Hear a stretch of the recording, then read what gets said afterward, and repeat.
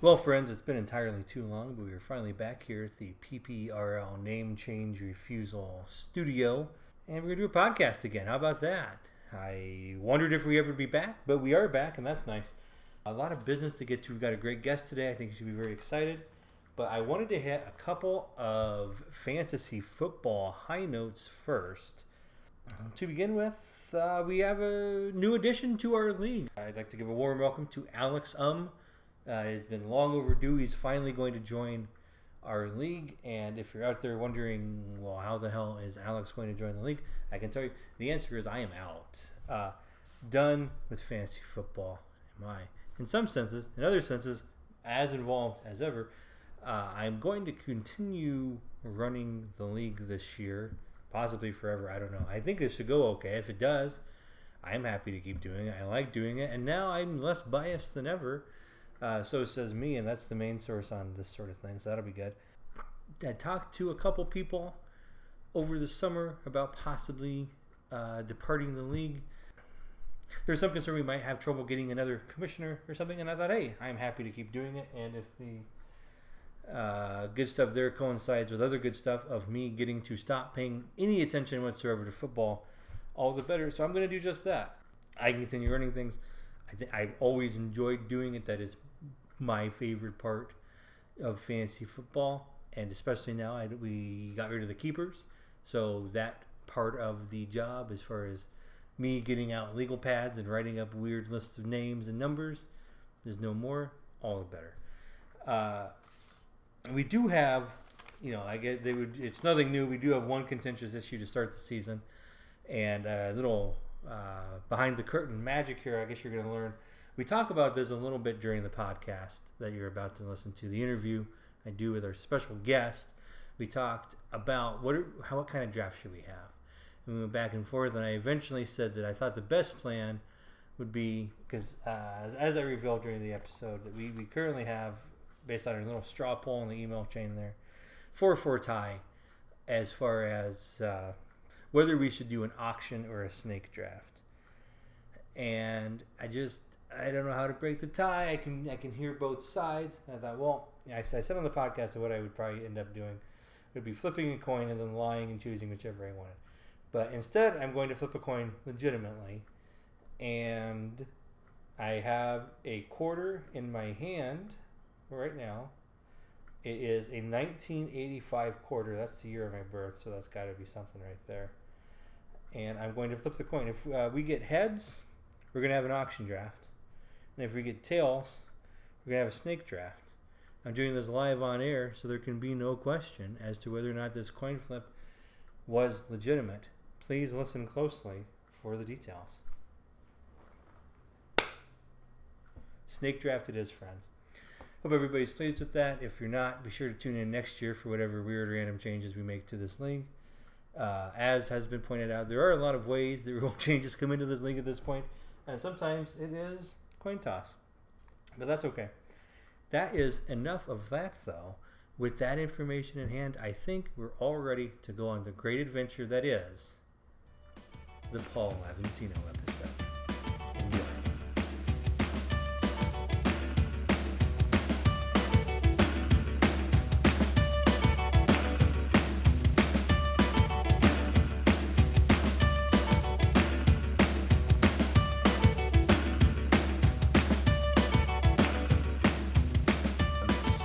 Excited to announce our big guest this week on the other line.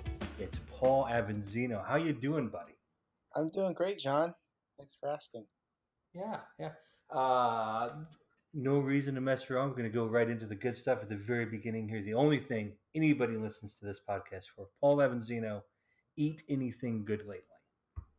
I have one thing I had that might be surprising. I had some really good pudding the other day. It's called Petit Pot. It's like it's the French petite and then pot, Pot. I heard about it on a podcast called The Pitch, and they were pitching to some investors to buy into their pudding company. So I thought I'd try it, and it was actually really good. Some chocolate pudding. It's kind of pricey. It's like $5 a jar, so it might price out some people, but it's worth a try. It's the best pudding I've ever had. So Petit Pot. Do you buy this on the internet? I bought it on the internet. It comes in a box, and you buy like I think like in 6 or 8 of them, um, and they just come in these little tiny jars. And so you put the jars in the fridge and eat them straight out of the jar. Paul Avancino, what year were you born? 1982. Now, I believe, I could be wrong. Now, I'm sure we'll have fact checkers out there. I think the standard cutoff that you see for being a millennial is being born in 1982. Do you think that's right? Do you agree with that? I think that's about right because I feel like I'm right on the border. Yep. I don't identify as a Gen X, but I don't really. I think I might be borderline millennial, but I think there's a lot of millennial qualities that I don't have. I think there's sort of like a middle generation between X and millennial that I more identify with. If you Google, I think it's called the Oregon Trail generation. You know the old Apple IIe game called Oregon Trail. I certainly played the Apple IIe Oregon Trail, but that was mostly because my school was broke ass, and so we still had those computers into like 1997. That's how I feel Um, as well. I will say though, you might want if you want to dispute being a millennial in any way, I would like to point out to you that you just told me that a Shark Tank podcast made you buy really expensive pudding on the internet, That's and true. that's the most millennial thing I've ever heard. That's a really good point. I didn't think about that. Yeah, But honestly, I am unabashed in my general millennial tendencies, and I will say that the really expensive internet pudding sounds great. I like regular pudding. Why wouldn't I like a better version of pudding? I probably want that. it's I'm it writing down right now yeah. to. I think I dropped like $40 on pudding, and wasn't quite sure if I was gonna like it or not, but it was good. It's just tasty. $40 on mystery pudding. We do live Yeah. in wild days. Um, I'm glad to hear it though. I'm going to try. Did you just get the chocolate? Were there any other flavors? I just there's I think there's 2 or 3 other flavors. I think there's like a rice pudding variety as well. I was thinking of trying next. Um, but I figured the chocolate was the safest bet, so Sure. I'd start there. Get the chocolate. How did the people on the podcast? Did they think this was a good business? I think they did invest in it. I think they were wary. Some of them were wary about being in the food category of a business that's a lot of competition and you need Mm-hmm. shelf space and all that. But I think somebody did buy into it, if I recall. But it was the review of the pudding that really sold me on it. That they were raving about the pudding itself. So That's what I was going to say. The pudding must be incredible because if your business model is our pudding costs $40 and there's two flavors and you can only buy it on the internet, that's basically it must just be amazing because it doesn't make any sense. Like it yeah, must just be like fuck everything else. This pudding is so goddamn good. I'm going to buy it because it's going to be that yeah. That's basically it. good. Very nice. We're all excited by that pudding. You're getting your plug out of the way early. That's nice as well. If I find I'm going to do some checking after. If I find out you've invested in this company, we're going to have an issue. I'm not going to be a fan of that. But other than that, sounds good. I'm sure with all these new listeners, you'll be way up there with your great investment, making lots of money. Everybody hears this podcast and buys your internet pudding.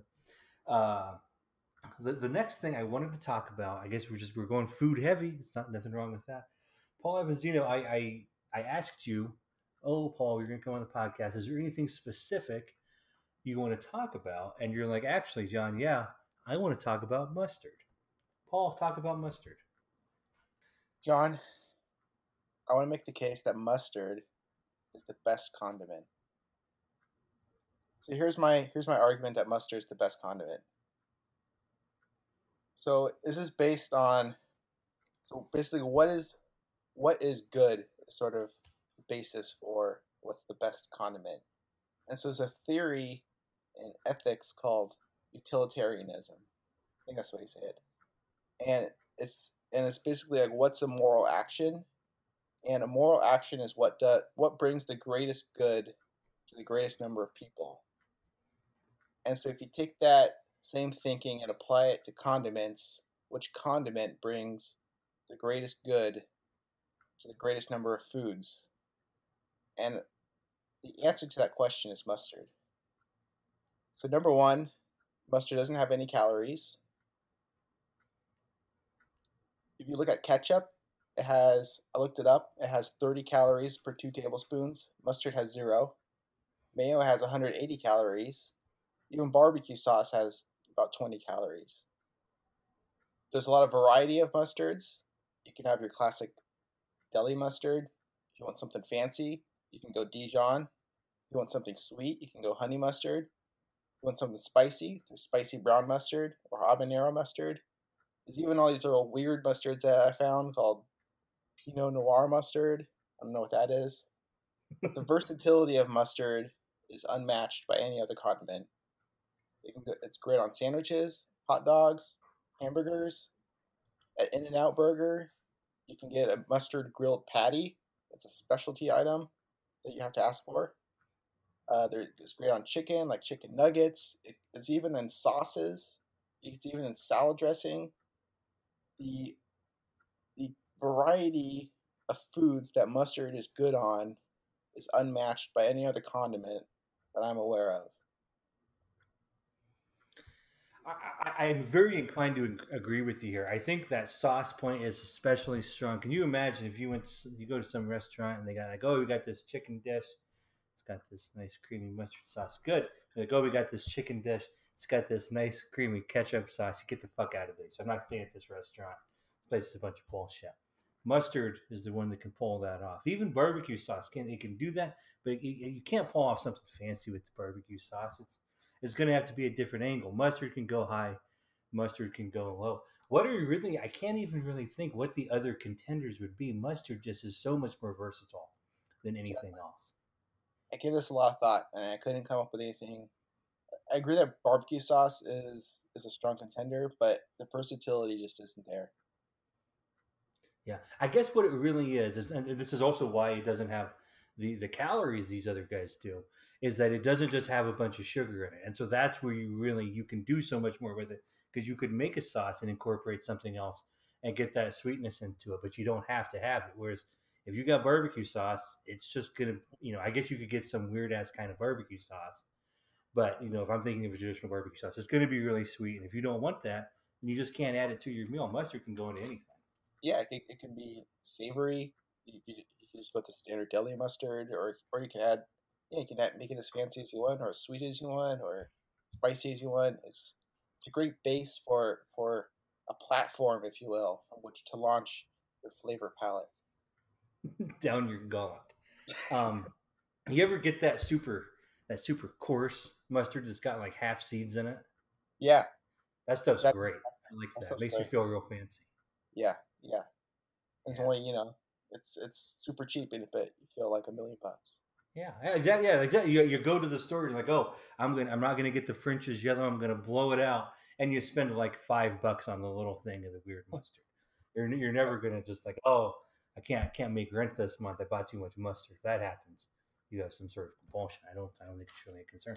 Yeah, I think mustard's a good call here. I feel biased. I have a lot of German heritage, so no fucking shit. I like me some mustard, but I guess maybe would the counter argument here be that we're really making a case for vinegar, and that all of these mustards are subsets of vinegar, and vinegar is the best That's You just blew my mind because vinegar has more applications beyond just food.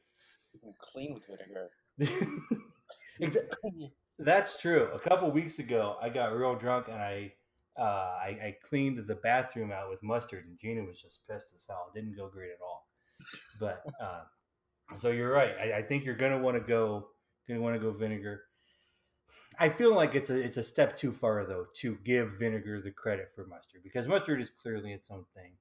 We can't just say that everything with vinegar in it gets credit, because I think ketchup has vinegar in it too. We don't say that's just all. Yeah, I mean, there's what.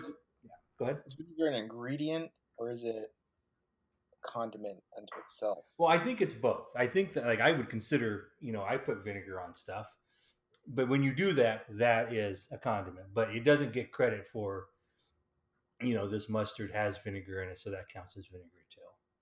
But vinegar itself is I would say, an excellent condiment.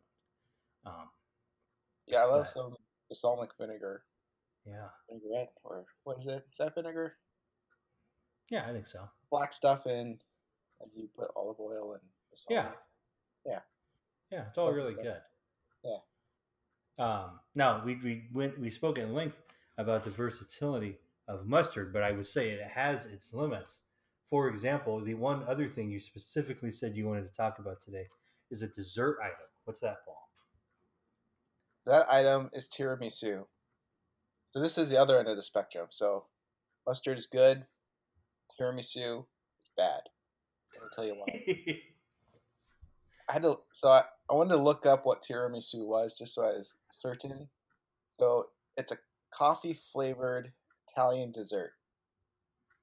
Now my feelings on tiramisu is that it's one of those desserts that your grandparents would have liked, but it's just somehow hung around to modern day despite being no good, kind of like fruitcake. So I was curious when it was invented. So I looked that up too. Do you want to guess when tiramisu was invented? Oh, I would guess in like the 1600s or something. That's what I thought.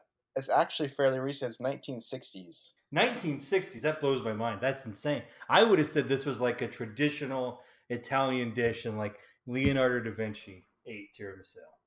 That's what I thought too. It's something that sort of stuck around, but no, it's some invention of the 1960s. So here's my problem with tiramisu is it always looks fantastic, right? It's always beautifully constructed and has these like layers, and but when you taste it, it's just the coffee flavor in it is just overpowering, like the delicateness of the cake. Mm-hmm. So you just get this like mouthful of this weird coffee flavored composite, and even in its best form, the best tiramisu I've ever had, I would still probably prefer just a standard like sheet cake or a box cake that you make out of a Betty Crocker box. It's it's just so overpowering. I don't. In general, I'm okay with coffee flavored desserts. I love one of my favorite ice creams is Java chip ice cream, but tiramisu is just always soggy, and it's not even like the best uh, like coffee associated cake that exists. I would say just coffee cake that you eat with coffee is better than tiramisu. Well, I'll say I was excited when you brought this up because I thought this is going to be so perfect. I'm going to be right on board with the mustard take, and then turn on you on the next one. And instead, I'm right here with you again. I have a little different angle. I'm not a coffee guy, and in general, like I'm never going to choose a coffee flavored dessert. I don't usually want the coffee ice cream. I'll drink like a coffee beer. I think that can work, but in Coffee beer. general, I don't really want that stuff. I also just in general that any of those cakes where they got all the layers and there's multiple textures in there, I'm usually pretty wary of. I know it can work, but do you ever watch that Great British Bake Show, whatever that is on Netflix?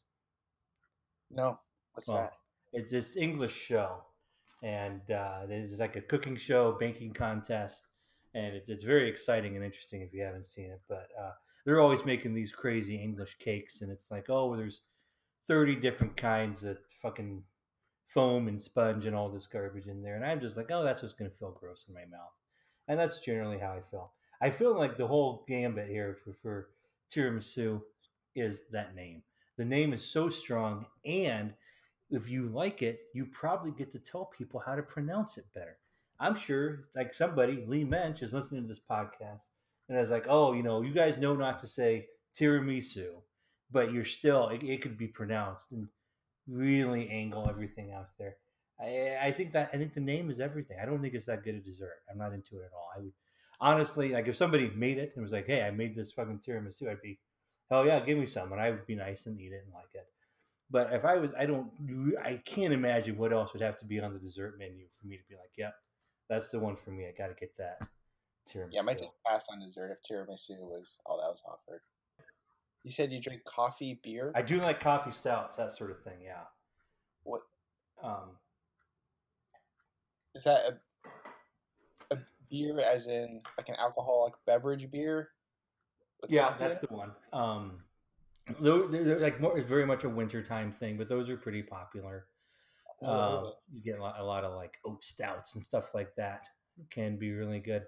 There's a place here in Minneapolis that does a weird coffee flavored lager that's really interesting that other people like more than me. People get pretty excited about it, but it's not really my thing. I think that's too far down the coffee road.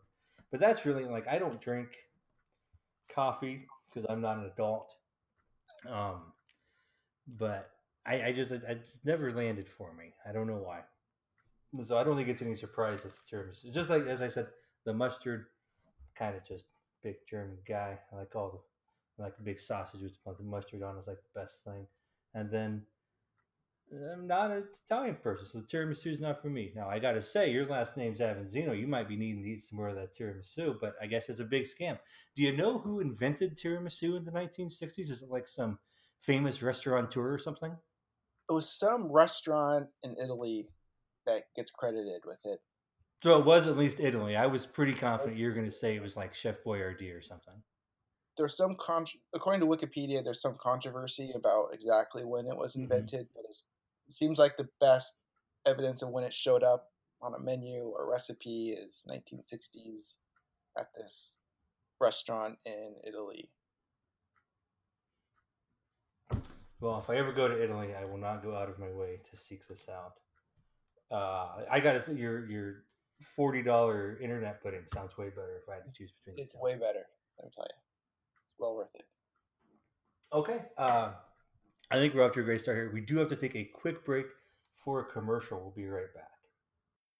Hi, Phil Swift here with Flex Tape, the super strong powder-proof tape that can instantly patch, bond, seal, and repair. Flex Tape is no ordinary tape. It's triple thick adhesive, virtually welds itself to the surface, instantly stopping the toughest leaks. Leaky pipes can cause major damage, but Flex Tape grips on tight and bonds instantly. Plus, Flex Tape's powerful adhesive is so strong it even works underwater. Now you can repair leaks in pools and spas in water without draining them. Flex Tape is perfect for marine campers and RVs. Flex Tape is super strong, and once it's on, it comes on tight. And for emergency auto repair, Flex Tape keeps its grip even in the toughest conditions. Big storms can cause big damage, but Flex Tape comes super wide, so you can easily patch large holes to show the power of Flex Tape. I sawed this boat in half and repaired it with only Flex Tape. Not only does Flex Tape powerful adhesive hold boat together, but it creates strong, super wide tight seal.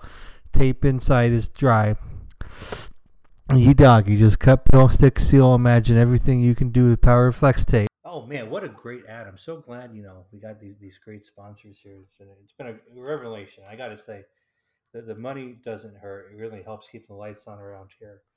I should not have invested in the podcast studio the summer that I took off from podcasting, but the checks keep going out one way or another. So thank you again to all of our great sponsors. Um, Next up, I wanted to talk to Paul. I know he has a strong opinion. Paul, we're having a big debate in our league. I took a straw poll in the email chain about whether we should do an auction draft or a snake draft this year. And I'll tell you, among the votes that count, it's currently sitting at 4-4. Very close, very divided. And I know you are an advocate for the auction draft. Would you tell us a little bit about why? Yeah, I just think auctions ultimately fantasy football is about having fun, having a good time, and auction drafts are just way more fun than snake draft. That with auction draft, every single pick you you have a chance to chime in on or bid up or sit out. So every time someone makes a decision or some player comes up, it's you're actively involved in whether you want to bid on that player or not. Whereas in a snake draft, you're waiting for 11 picks and then comes your choice, and then there's maybe a minute of action for you, and then you're sitting on your butt for the next 10 minutes. Um, so there's just more. It's just more fun, frankly, that an auction draft is, and that's you know why we do fantasy football for the fun of it. And auction draft, you get more minutes of fun versus a snake draft. I'm really glad you came on the podcast today to tell me about utilitarianism and units of fun. But I do get your general point there, and I agree, especially in the sense that, in addition to, I do think it's a more fair way of divvying up the players, especially for your top guys. If you do the snake draft, so much of your top two guys is just dictated by where you happen to be in the draft. Whereas Exactly. if you do the auction draft, you have a lot of say, not total say, but a lot of say over, which of the high value guys do you actually like the most, or even do you think it's better to sit those high value guys out and like have the effect of trading your top two picks in the snake draft and having more picks in the middle rounds. All those things are impossible in the snake draft. You can really formulate your team how you want to in the auction draft. Yeah, and say like you really think that you really want player X, for example. Well, in a stake draft, you may never have a chance to have player X Mm-hmm. on your team, whereas an auction draft, you have a chance to have any player you want on your team as long as you can afford them. So you have to make those decisions. Whereas snake draft is just sort of luck of the draw of who was picked where, and um, if you want two superstars on your team in an auction draft, you can do that, but with you can't do that with a snake draft. How great would it be if there was really a guy named Player X and he wore a mask during all the games and nobody knew who he was? That would be that would actually make me follow the NFL. Yeah. That He had done it like going back to high school and nobody could sort out who he was. And like after every game, he just runs off the field and gets in a car and drives away. And he's just always been great. And like he went to like USC and he was the star quarterback. And he wears gloves. Nobody even knows if he like what his race is. And then he goes and kills it, and then it turns out it's Colin Kaepernick. That's what it would take for me to get back into the NFL. Colin Kaepernick sneaking back into the league under everyone's nose. If that happens, I vow I will. I won't like football, but I will consider paying attention to it but he would show himself when he's kneeling during the national again. anthem. Everyone would see his disgusting tattoos anyway and know that they could judge him as an obvious gang member and not worthy of my praise. I think the other point you make though about the draft, and that it's just more fun. I do, especially these recent years with my terrible performance in fantasy football, where it's clear by like after like the first 2 weeks, I trade half my team and then I get worse and then it's just over. Like the draft is like I don't know what percentage of the amount of fun. That is for me. I would say about 30% of my fun for the whole season is the draft. And then everything that happens during the season is -5%. And then 75% of my fun is being the commissioner and bossing everyone around. So I think it makes sense. We can, like, I don't know how to pump up I guess I could try to, I don't know. I fucking do this podcast and yell at everybody and veto trades for no reason. I don't know how I can pump up my commissioner stuff anymore, but you can pump up the draft more.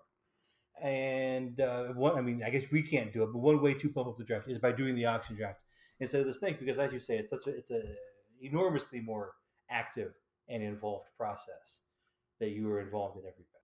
I think you make a good point. It's like the draft. I would say the draft is a significant portion, like you said, a significant portion of the fun. Week to week, it's there's not that many decisions that are made, right? It's maybe should I bench this one guy for this other marginal guy who's going to score the same amount of points, or do I dump $60 on this washed out veteran who is just cut and signed to a new team? Like it's not too many significant decisions unless you have some blockbuster trade. That's what I was going to say. The other decision you have to make literally every week of the season is to whether you should just reject Lee Minch's insulting trade offer or reject it and publicly call him out in the email chain for making it in the first place. Those are like the main things you have to do. And so once you get through that, there's not really that much else. Yeah, I don't know. But I mean, I guess you could, the counter argument here, and I think that you'd hear this from a number of people in our league as we get older and older, is that that draft, the idea of it being less involved, appealing, way easier to have the kid on your lap, whatever you're doing, if you don't have to be so into every single pick. I don't know. I guess this is also one of those problems of who are we seeking to help the most? Is it the super fan or the person who were just who is less into the league, Dylan Fallick, and that sort of thing. So I don't know. Like I say, we did that poll. Like we have 12 people in the league, and 8 votes that I care about, and it's 4-4. So I'm honestly pondering I might flip a coin, and then I thought if I do flip a coin, which way will I decide in advance to say that it went? So that's what I really have to sort out. That's the biggest. But I think that's probably what I'll do. I think in the end, I'll probably flip a coin and then say it did whatever I wanted it to do. Do you have anything else about any? Do you want to reveal all of your deep sleepers for this season? I have done. So I've actually signed up for a second league this year. It's a work league, and I haven't done so. All my fantasy footballs have been through this league for the last 15 years or whatever. So this is the first other. This I feel like I'm cheating on this league, but so be it. But the other league I'm in was a snake draft, and there were like 30 players had to draft. But I did like zero, absolutely zero prep for that draft. I just Googled ranking of fantasy football players, and I just based all of my decisions on that, ranking. So it wasn't. I don't have any deep sleepers whatsoever, other than what's on that list. I was planning to take a similar tack for our draft, but maybe I'll do a little bit, slightly more research for our draft. It is one of those things you have to wonder how much of this can we really attribute to skill? Do we really think that this is, a repeatable ability? I know I'm saying this in a league that has been won by the same scumbag 2 years in a row. And so I suppose that in and of itself would suggest, oh, see, yeah, it is a skill. You just be that guy, and then you do good. But I feel like in large part, there's But obviously if you're not like an active manager and you ignore your team and you start a bunch of guys on buys, we know that's a skill. Is have guys who are going to play in the lineup and try to pick up some new guys. If you hear, oh, this guy's going to get a bunch of carries for the Ravens, go grab whatever shitty running back that is and see how that works out. But I don't know. I mean, this is also this is what you would say if you were me and you fucking sucked at fantasy football. So I don't know. Who was it that just auto draft 1 year and won it, or is that really well? Well, Aaron Lauder skips the draft every year and does it while he's hosting trivia on his phone. And that's one. I don't remember who won it. Was it Lauder who won it last year? Yeah, it was that guy. It's bad, but I mean that's also that shows you a lot. Like maybe it's bad to win fantasy football. Maybe it shows you're a bad person. Could be that as well. I don't know. Either way, I mean, there must be some skill to it because it seems like the same 3 people are in it every year. Or maybe it's just they're the ones who update their roster every week. I don't know. I don't know. Like I feel like Aaron Lauder used to not do very well, and then he won the league twice here. I will say I feel like Lee is good every season. He is, and then I feel like Pat Polk is almost always really good. He's always in the mix. Yep. Paul Evans, I think this is.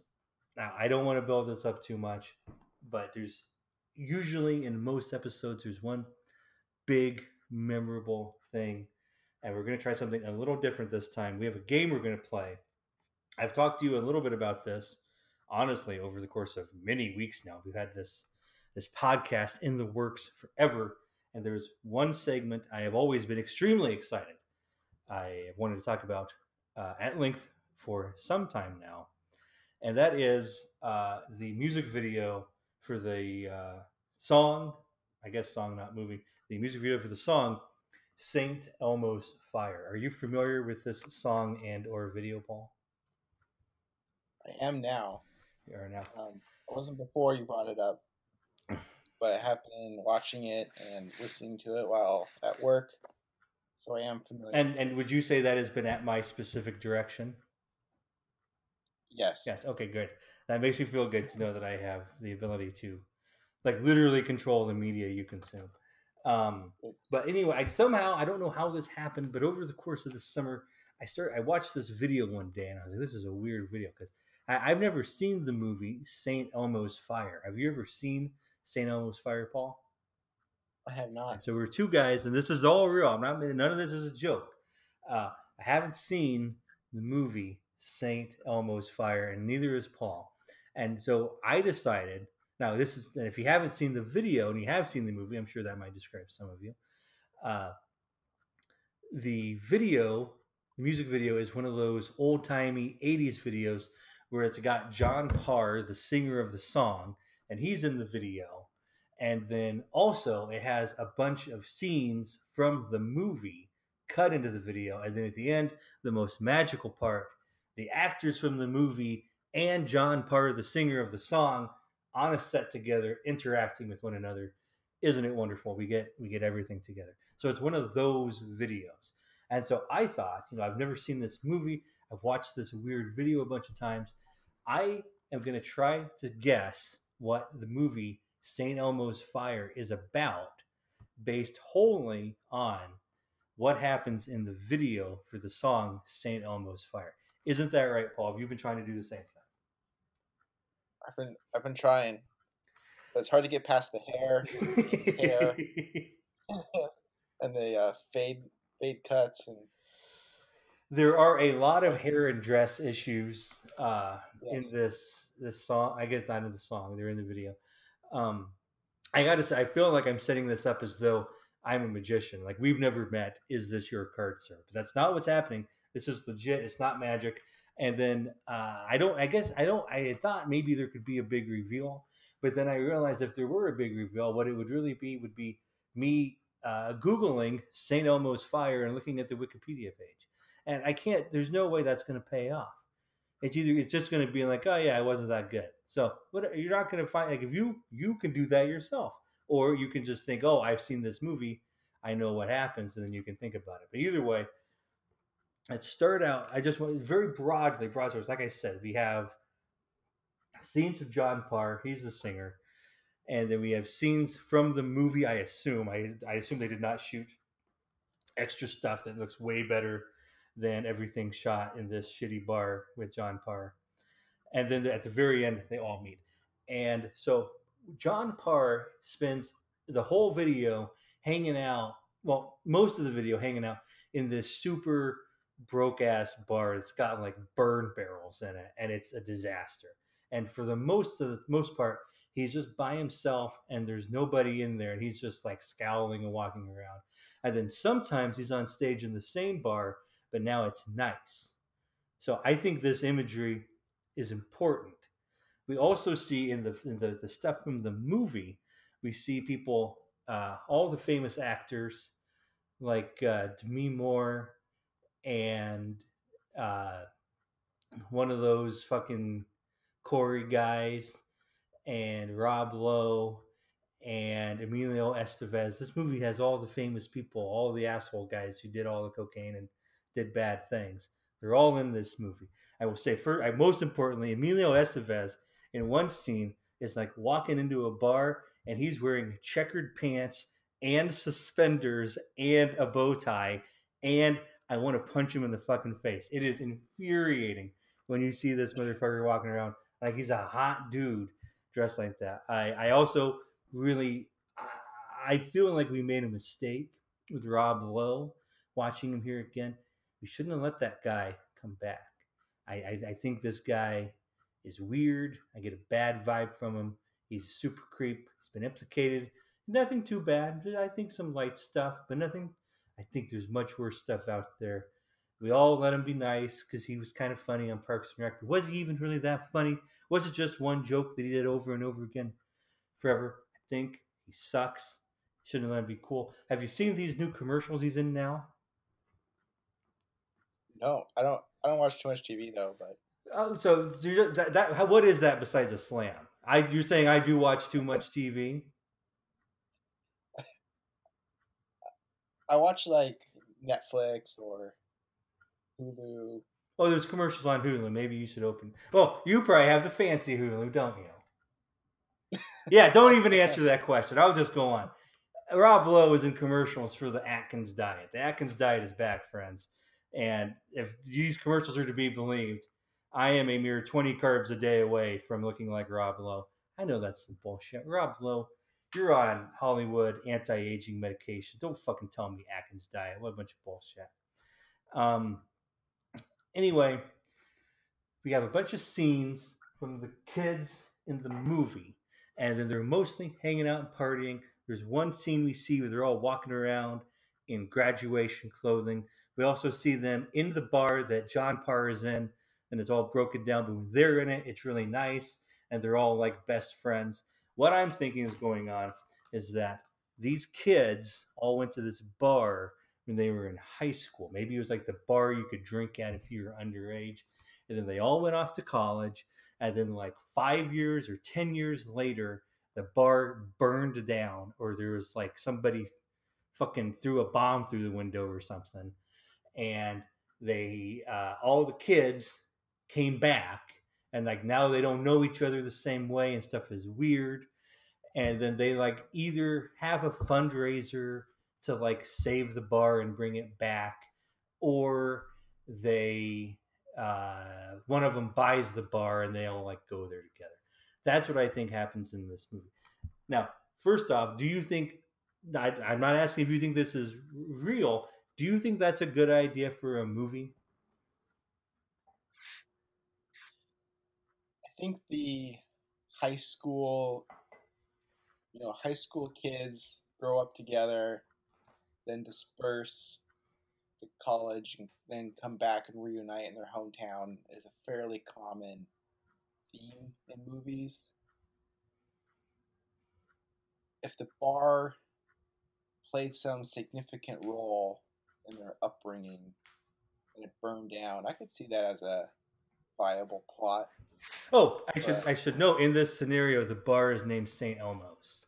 I don't know if that was clear. Saint, oh, I, that's I like Yeah. that. Yeah, that work. It doesn't really work lyrically because the song seems to imply that like Saint Elmo's fire is not so distinct from like the eye of the tiger, and that when you have Yeah, Saint Elmo's fire, you can do anything. Um, but also, do you think John Parr was like deeply concerned about? They were like, "Hey, write a fucking cool song that says these stupid words in it," and he was like, "Okay," and he just did it. And he's like, "Thanks for the money," and also the song is great. Um, So now, based on your knowledge of the song and the video, like, if you had to point to something in my theory here that would just be like, you can't be right, John, because of X, what would that be? Now, it could also be that's too stupid, but whatever you want to but go. what if the fire, Saint Elmo's fire, because the song is like a burning Mhm. desire or something, right? Maybe maybe this bar, maybe it's like a double meaning, right? That the fire, there's a literal fire of the bar, but then if this if this bar played some critical role in the upbringing of these kids, in high school, that's fueling them maybe in other parts of their life or something. I Hmm. like that. I almost like the idea they go off into the world and there's always something missing. And it's not until Yeah. there's some event, some catastrophic event that brings them back home. Not necessarily in the bar, it could be something else. And that's when they realize, oh, this was always the source of our power. This was why we were such, this is why I, Emilio Estevez, could pull off this terrible outfit, was because I had St. Elmo's fire within me. And then when I went off into the world, I lost that. Now that I've come back home, I've been rejuvenated. I like Yes. that. What do you think is? No, I will say there's also I find it really jarring. There is a scene in which, in I assume in the movie, but it's in this video where Demi Moore is sitting on like a little sofa, in a room flooded with daylight, and it's got big curtains, and it's really windy, and the windows are open, and the wind is just blowing in, and she's just curled up like in the And she's ball. She's like crying or crying, something. and she's shivering like she's freezing. What the fuck is going on there? It seems like something I, really bad has happened. I forgot what the lyrics were, but it was like really on the it was man, what was the lyrics for that scene? I just remember it was super on the nose of the tying the lyrics with that scene. It seems like I think when they say something about crying, and then it immediately cuts to her just crying on the floor, like kneeling on her knees, weeping. It was really out of place. Maybe Maybe go. that's like that's the doldrums of them being lost in the world, right? That I was gonna go say out. like maybe her sister died in the fire. Mm, Like her sister was hanging out at St. Elmo's that night somebody threw the bomb through the window, got a phone and call or she just something. found out, and so she just slips out. It's a really like to look at it. Like I don't. I suspect this movie is fucking garbage, but to look, I mean, this is an image that is stuck in my head. This woman, she's on like an ottoman or something. It's a weird thing to be sitting on, and the room is so sparse and empty, and she's just. It almost looks like she's like sitting Shiva or something. It's a very strange image. Um, I don't know what to make of it. Uh, let's see. Do I have? Yeah, those are the notes I had put down. I will say all from memory. I've seen this video a number of times here recently. Those are the main talking points. Now, based on that, do you want to watch this movie? Not at No, all, right? I have watched I this don't. video. I would not exaggerating. I'm sure I have seen the entirety of it 40 times this I summer. thought about watching it before this podcast, and I couldn't bring myself to do Yeah. it. It doesn't. Like I will say I have You made want an to guess effort what like Rotten Tomato a score? number of times I have wanted to Google the movie and read what happens in it. But I was like, no, I want to do that. I want to talk about this. I want to get my guests out there and see how close it is. And I'm excited to Google it, but I can't even.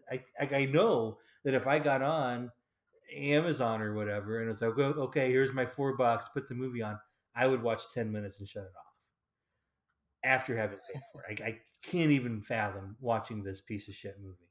But I love the video and the song and the way it makes me feel. Um, The song is really it's a catchy, I have to really say. good song. Yeah. Do you want to guess what the Rotten Tomato score for this movie is? 65%. The tomato meter is 44%. The audience score is 68%. Now I'm shocked at that audience score. I would think it'd be nothing but people like going back. Oh, I remember that movie. It was fun and loving it. I feel like if it's I think that that, this movie must be pretty bad. it must be like a cult classic, like very small percentage of the people really loved it for some reason and went back and rated it. Yeah. So I can't imagine you watch a movie from 1985. If you watched it in 1985 and you didn't like it, you would have forgotten Mhm. about it and not bothered to go back on Rotten Tomatoes and rate it. Yeah, in your head, what is this like? Obviously, there's like the upper tier of corny '80s movies, and it's everything with John Hughes and Molly Ringwald, and or either or one or both of those people. And then I feel like this is like the cut below that, and it's not as regarded as that, but as far as corny '80s movies, this is in that next group. Is that where you place this as well? Yeah, it has a lot of heavy hitters in it. It has Emilio Estevez and Rob Lowe and the lady from Groundhog Oh yeah, I Day. meant to mention that Andy McDowell is in this video for like 1 second, and like somebody's about to make out with her. Yeah. I saw her. I was like, oh, that's Yeah, okay. it's super She's from weird. It's like she had a better career than half these people. I suspect she must not have been famous at this time.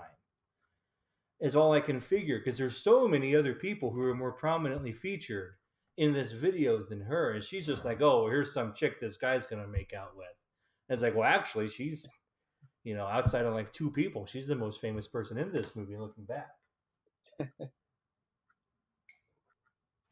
okay, I think we've got this settled. The good news is I almost like the mystery better. I don't know if I'm actually going to go back and find out what happens in this movie. I probably will, but I'll probably watch the video like 10 more times first and see if I can really nail it down. I think that's the last thing I've got, though. Paul, do you have anything you'd like to plug? I want to plug electric cars. So I bought a used Leaf a few months ago, and I have to say I'm really enjoying it. Not only is it obviously good for the planet and it's economical because you don't have to buy gas, but the experience of just driving the car is much more enjoyable than driving a traditional gas car that you press on the pedal and it just goes. You don't have the noise from the engine, so the whole car is really quiet. Have a conversation, you can listen to music, and not have to compete with the sound of the engine. So, if anybody's out there looking for a car, take a look at an electric car. Very nice. I like it a lot. What kind of range do you get on that Leaf? Mine, it's only 84 miles, but the new Leaf just came out this year. You can get Oh 150 wow! something, I believe. Yeah.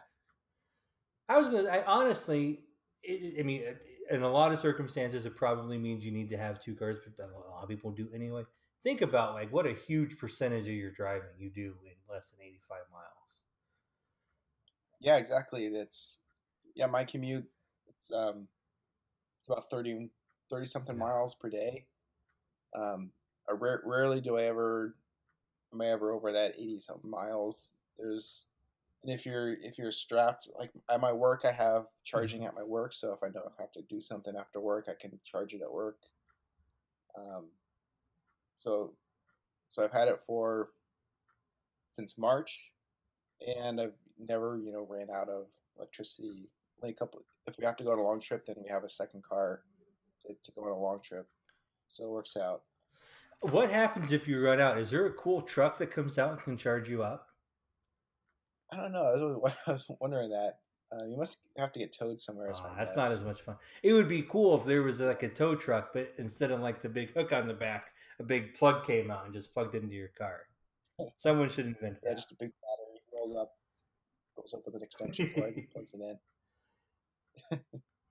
For my plug, I would like to plug a iOS slash PS4 slash I think Steam game called Donut County. Have you heard of Donut County, Paul? No, it It's sounds a new interesting. game. It's pretty simple. It's kind of a puzzle game, but it's got a nice story to it too. I don't think it's especially deep. I don't think it goes on for too long, but I've really been enjoying it. It's very beautiful and it has a lot of interesting undertones and has this great sense of like wonder and melancholy. It's hardly in some ways it doesn't even feel like a puzzle at times, but it's just the gameplay aspects are very pleasant, and then the story is really interesting and I think is very meaningful in our current day. I believe it's like $3 on the App Store, and then I think it's more if you get it on whatever else. But I highly recommend it, and I've really been enjoying it lately, and I hope if anybody out there is interested in such things, that they give it a look. It's a good time. Paul, thank you so much for coming on the podcast today. I had just a great time. Thanks, John. I had a great time too. That'll do. Best wishes in the intervening